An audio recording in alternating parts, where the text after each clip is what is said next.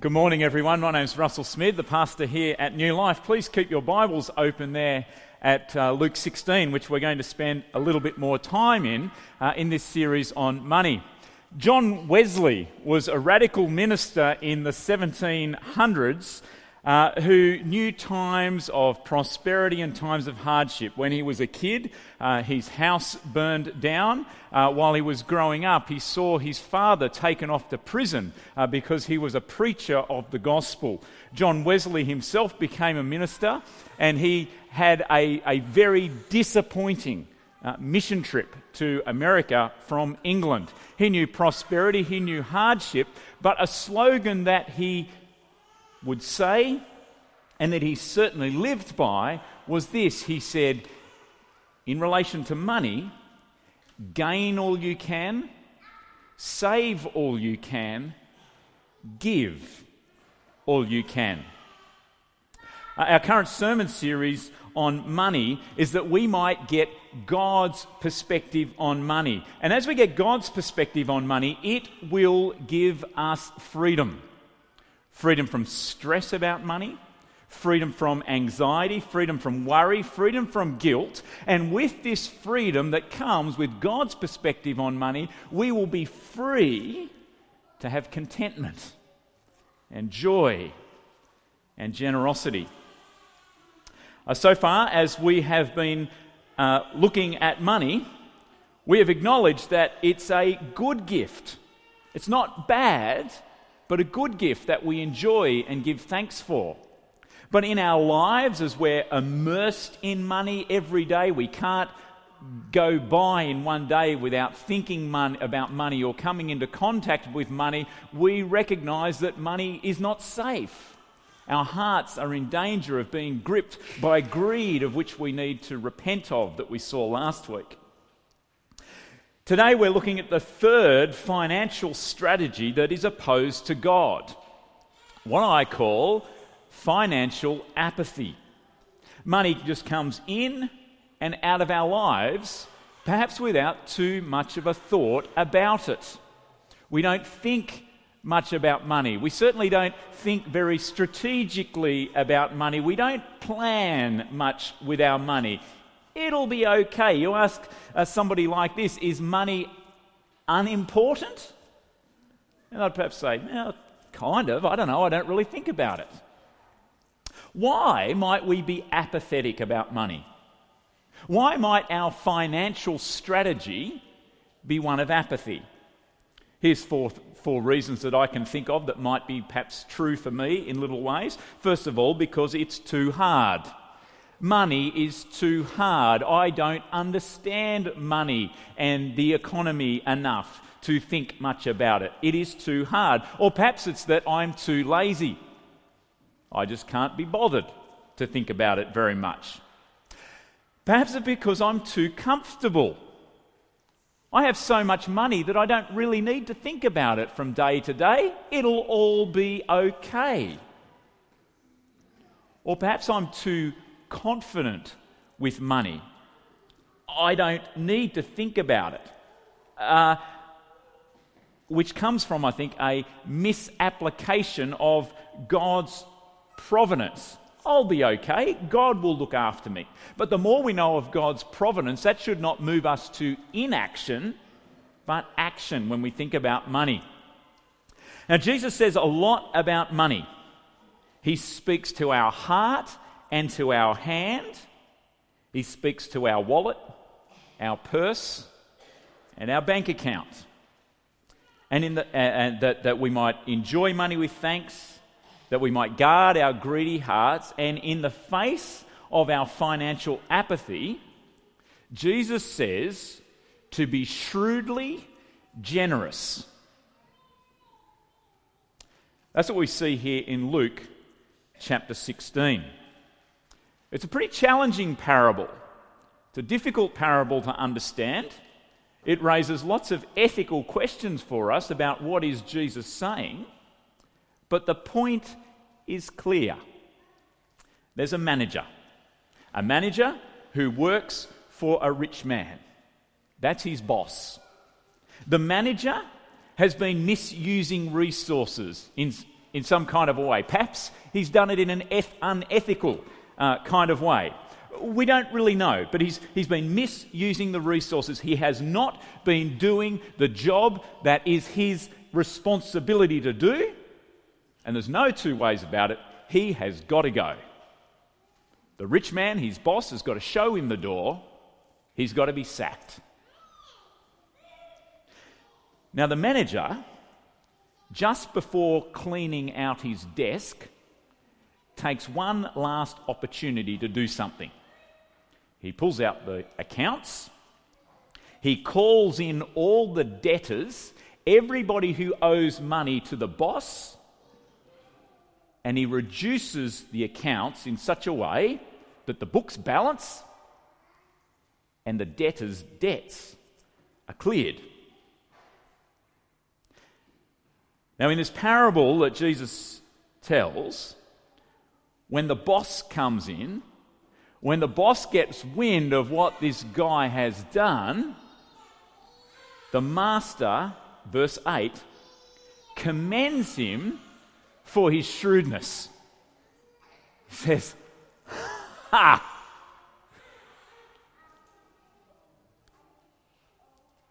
You got me on that one." This manager, he grabs the window of opportunity that he has to him. He is strategic, he is entrepreneurial, he sees the future that is coming for him, and he acts on it now with what he knows. And so by clearing the debts of these guys, they're going to look after him in his unemployment. They're going to look after him now as he no longer has a job and he's not strong enough to dig and he's too ashamed to beg. His debtors will look out for him. He's seen the future that's coming for him, and he's acted now on what he knows of that future. One of the main points that Jesus is making here is this: money is worth more when you know the future. When you know the future, money is worth more in the present. Have a look with me, please, at verse 9. Verse 9, Luke chapter 16, verse 9. Jesus says, "I tell you, use worldly wealth to gain friends for yourselves, so that when it is gone, you'll be welcomed into eternal dwellings." You see, you can't take money into heaven. It is worthless in heaven. So use it now for kingdom purposes. And when you realise that money can't be taken into heaven, you realise how much more valuable it is now to use it for kingdom purposes. Verse 10, Jesus says, "Whoever can be trusted with very little can also be trusted with much. And whoever is dishonest with very little will also be dishonest with much. So if you have not been trustworthy in handling worldly wealth, who will trust you with true riches? And if you have not been trustworthy with someone else's property, who will give you property of your own? No servant can serve two masters. Either he'll hate the one and love the other, or he'll be devoted to the one and despise the other. You cannot serve both God and money." Jesus is saying money is worth more when you know the future. And Jesus' disciples, who have an eternal perspective of the world and ourselves and money, when we have an eternal perspective, will live in light of this eternity. And so rather than use money and use it, or rather than rely on money and use it for ourselves, we'll use it in a way now that pleases God and serves his kingdom purposes. John Wesley said it like this: gain all you can, save all you can, give all you can. That is shrewd generosity. This guy on the screen is named Samuel. He's a friend of my younger brother. And Samuel is a guy that I've come to know who gets shrewd generosity. He's a part-time school teacher, does a bit of farm maintenance, all kinds of different things. But several years ago, as a young man, he went over to Timor-Leste to help out there in whatever way that he could, as a farmer, as a school teacher, in his entrepreneurialism. One of the first projects that he got involved in when he went over there was to build a duplex. He was staying with this guy who had this block of land looking out onto the beach like that. And Samuel came up with the idea that he'd help this guy build a duplex, a 2-part house, so that this guy lives in his part of the house, which is much better than the house that he had before. And if you know microfinancing projects, this is what one of these is. And the other side of the duplex was going to belong to Samuel. This guy is now the manager of Samuel's half and earns a little bit of an income from that. And the rent that's collected from here, largely from Westerners who go and have holidays in Timor-Leste, or Westerners who are living and working there who go out to places like this for holidays, pay, like an Airbnb, a rent on that.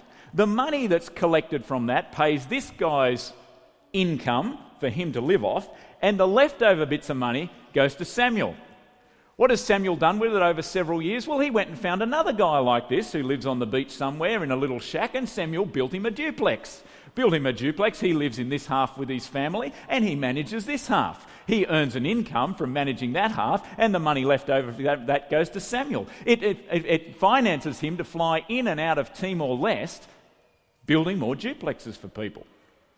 That is shrewd generosity. Now, this has exploded for Samuel to the extent now he actually now lives permanently in Timor-Leste with his family and has set up 4 or 5 different self-funded charities and aid organisations and schools and all kinds of different things. He's even set up a boarding house where you can come and have a holiday with him just to see what goes on there, and you don't have to pay for your accommodation. He is a guy who gets shrewd generosity. Now, not all of us can be like that. We go, I don't have that kind of ingenuity. I don't have those kind of skills and opportunities. But the starting point for that, the starting point of shrewd living, is a heart that is gripped by generosity. Generosity that comes from God and His gospel overflowing in our lives. 2 weeks ago, we did a bit of a survey through the Bible and saw God's generosity. I don't think you can read the Bible from page, cover to cover and not come away with seeing that God is generous. We see it in an example of Jesus. Can you turn, please, now in your Bibles to 2 Corinthians chapter 8. Here we see the example of Jesus. 2 Corinthians chapter 8, verse 9. For you know the grace of our Lord Jesus Christ, that though he was rich, yet for your sakes he became poor, so that you, through his poverty, might become rich. I want to let this sit for a moment for us.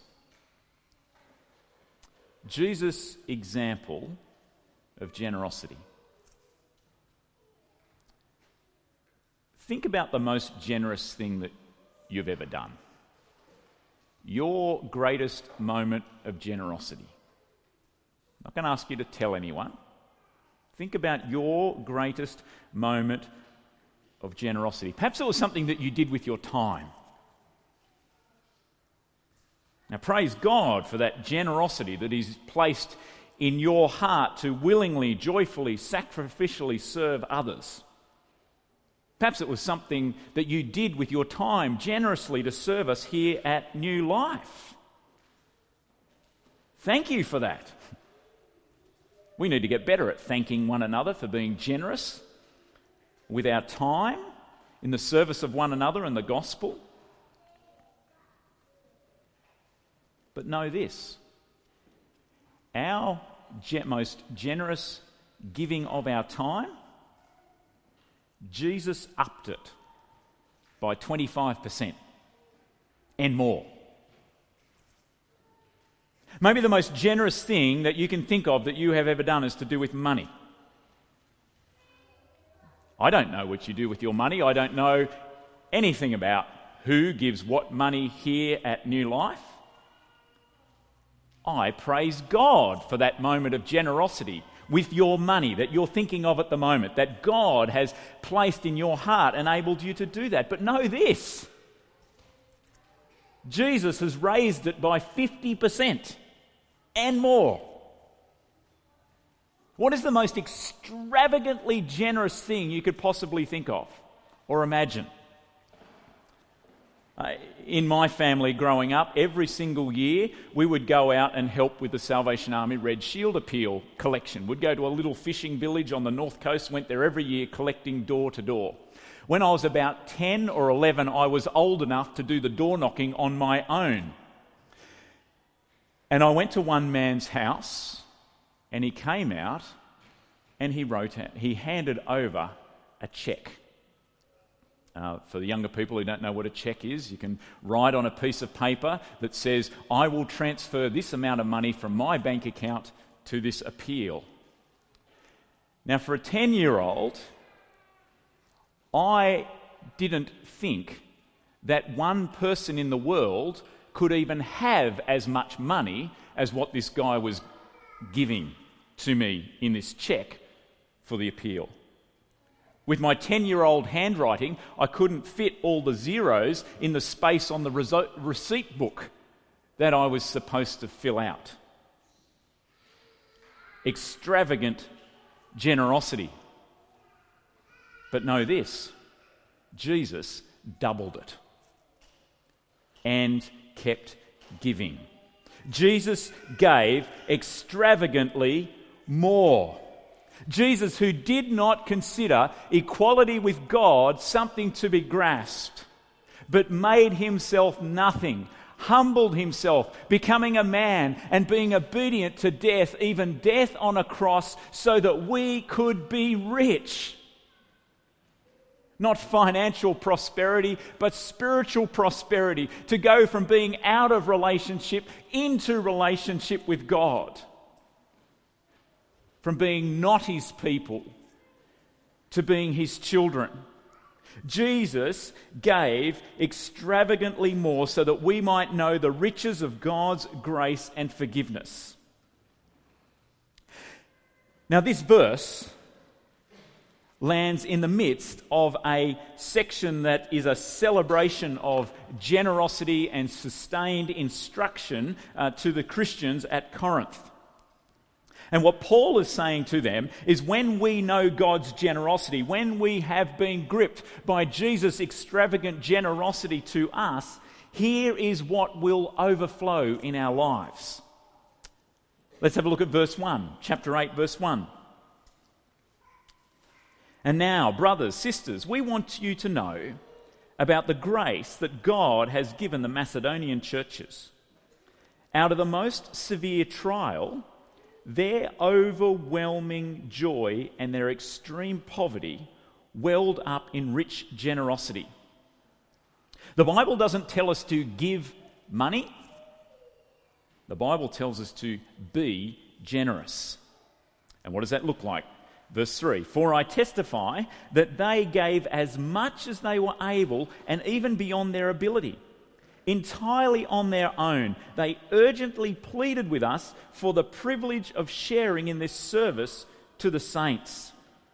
You see, generous giving is not a burden, but it's an outpouring of God's grace through our lives.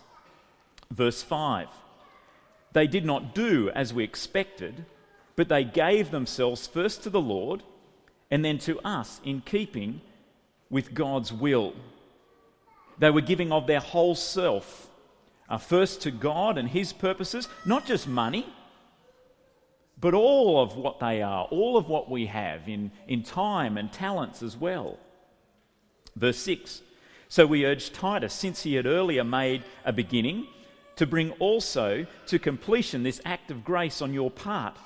But just as you excel in everything, in faith, in speech, in knowledge, in complete earnestness, and in your love for us, see that you also excel in this grace of giving.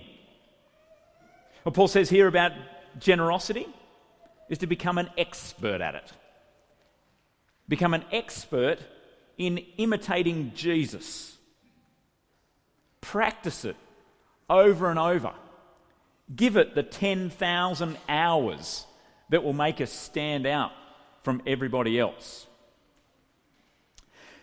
Now he continues on, and we're going to pick it up in chapter 9, verse 6. Chapter 9, verse 6. Remember this: whoever sows sparingly will also reap sparingly. Whoever sows generously will also reap generously. Each one should give what he has decided in his heart to give, not reluctantly or under compulsion, for God loves a cheerful giver. Generosity is to be cheerful and deliberate. People over the years have used collection envelopes for giving money systematically to church. I can remember in my growing up, my parents would use that. They would get their money and they'd put it into the envelope week by week. When I was first a minister, I was doing lots of home visits to people in our congregation who were shut in and not able to come out. I met one lady in those visits who was very systematic about each month she would get out her money that she was going to give to the gospel, and she would put it in one envelope for each week for that month ahead, and she would set it on her windowsill, and as she would go off to church each Sunday, she would take that envelope and she would deliberately and cheerfully be giving that. When I went to visit her, she'd been sick and shut in home for a while, for about 3 months. As it came time to leave, she said, "Just one moment, I've got something that I would like you to pass on to church." And she went to her windowsill, and there were her 12 envelopes lined up to give, cheerfully and deliberately. Some of us use direct debit to set up regular payments of cheerful and deliberate giving to the gospel and God's work. But how do we be deliberate if we perhaps don't have a regular income? Younger people here, perhaps you don't have a regular income. Some of us who have itinerant work situations. One of the practical things that I've heard of done over the years is to match your giving to gospel work with a regular bill that comes into your life. Whether it's an annual car insurance, to spread that regularly out over the year and match that, or a monthly phone bill. Match that bill with regular giving. If we can meet those regular things in our life there, set it up in that kind of a way. Verse 7, generosity is cheerful and deliberate. Verse 8, it's a grace of God. Verse 8, God is able to make all grace abound to you, so that in all things, at all times, having all that you need, you will abound in every good work. It's saying here that generosity is a grace where God will provide. And so we can and should and will be praying for God's grace in our life to grow our generosity. And you see, if God is growing us to be more and more like Jesus, the one who is the most extravagant in generosity, God will surely give us the means by which we can fulfill that generosity in our lives, even if it doesn't mean that we have more money. Verse 9. As it is written, he has scattered abroad his gifts to the poor, his righteousness endures forever. Now, he who supplies seed to the sower and bread for food will also supply and increase your store of seed, will enlarge the harvest of your righteousness. You'll be made rich in every way so that you can be generous on every occasion, and through us your generosity result in thanksgiving to God. This service that you perform is not only supplying the needs of God's people, but is also overflowing in many expressions of thanks to God. Generosity brings praise to God. And verse 13, because of the service by which you have proved yourselves, men will praise God for the obedience that accompanies your confession of the gospel of Christ and for your generosity in sharing with them and with everyone else.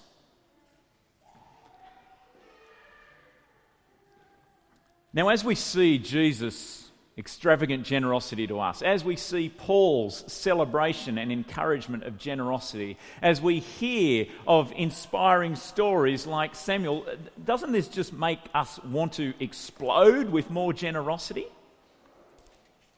Aristides was a Greek philosopher in the 2nd century who was converted to Christianity, and he said of Christians that they stood out as generous, pure, and extravagant. Those who follow Jesus are marked by extravagant purity and are marked by extravagant generosity. Now, what will it look like for us to stand out in generosity? We titled the series of these Bible talks, Generation Generous. Now, every generation is known by something. The lucky generation, the baby boomers, the Gen Xers, Gen Ys, the millennials. Every generation is known by a particular characteristic or time in history, but which they were marked out by. But the thing, perhaps that we should and want to be remembered for, the thing that marks us out, the distinctive characteristic of New Life people in this generation is Generation Generous. The historical records of New Life, you look back and go, something happened in 2018. The story of New Life, a church that's been going about 25 years. Every time I hear the story, every time I think about the story, every time I remember and retell the story, it's a story of celebrating and thanking God for people who have gone before us, who were visionary and generous in moving to this part of Canberra, in this part of the world, to see a church plant and established. Just like we prayed for New Life Presbyterian Church in the northeastern parts of Melbourne, kicking off this morning with their first church service. 25 years ago, that was a group of people who were here. And one of the things that's retold over the years was their faithfulness, their commitment, their generosity to one another and to God. Now, in 25 years' time from now, in 125 years from now, no one will remember any one of us. Nobody will remember who the minister was in 2018. But my hope and prayer is that people in the future who look back on the history of New Life might say that something was happening around 2018. They were a generous generation. God was doing something in the hearts of those people. That is my hope and prayer for me and for us, that we might be known as generous generation in the history of this church, but also in the community and the world round about us. Now, I want to give you some quick thoughts on what it looks like for us to be generous. These are my personal thoughts for us. You won't necessarily find these things written down in the Bible. But as I think about being generous generation today, here's what I'm thinking about. Number one, generosity is a whole of life thing. All we are and all that we have. With our time, with our talents, with our gifts, with our passions, with our money. Generosity is a whole of life thing. Secondly, be an entrepreneur with gospel generosity.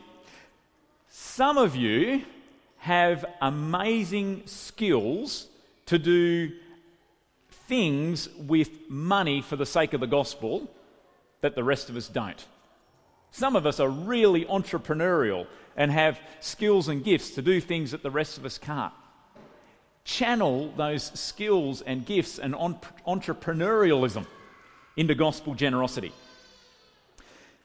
Third, something for all of us. When it comes to generosity, when it comes to handling money, get advice. You need not pay for a financial planner. Ask friends and family members for help in handling money. Ask anyone of our church elders here. One of the qualifications of an elder is that they can manage their household. They'll be able to give you advice. And the most basic financial advice is this: get a budget, get out of debt, and save something. Get advice. Next one, start now with being generous. I particularly talk to the young people here amongst us. Start now with being generous. Don't wait for when you have a full-time job. Don't wait for when you've got a steady income. Don't wait for some time when you will start adulting. Generosity is so much more than giving money. And start now with being generous, growing generosity as a habit in your life. Now, parents, you will need to help our young people with this. Teach them the mindset and the habits of finances and generosity. Talk about what you do with your finances. Talk about what your family does to be generous.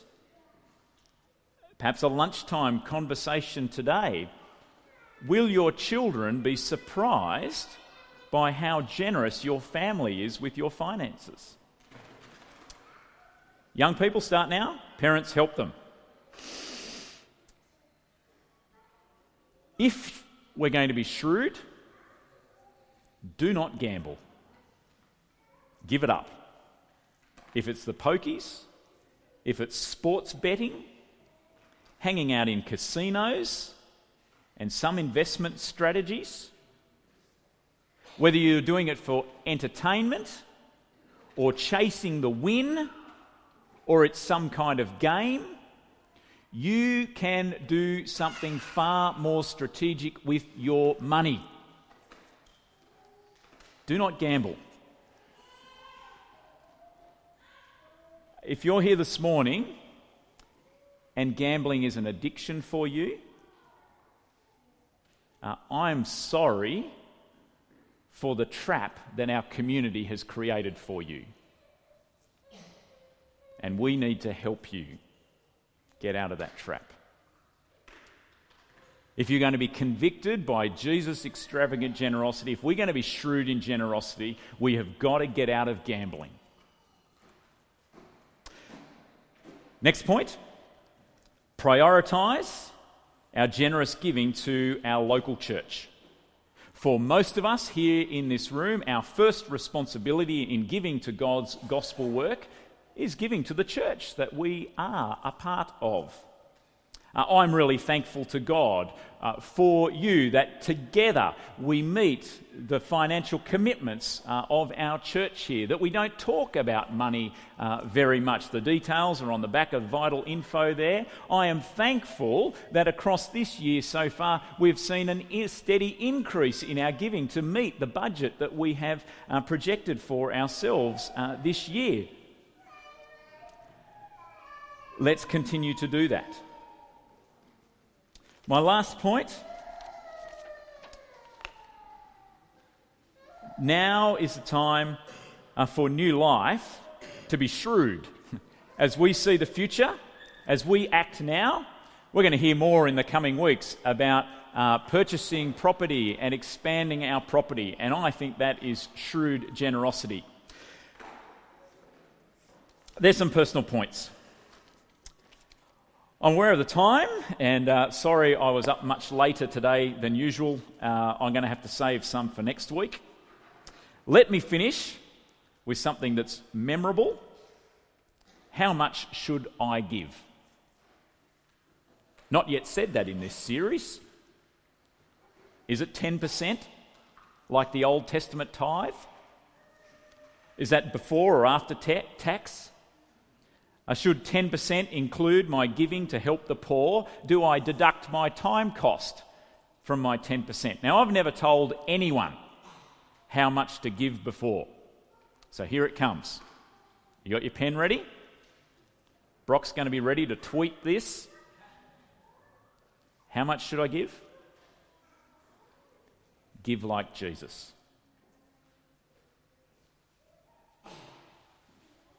Now, I find that quite hard to say because I know it is so hard to do.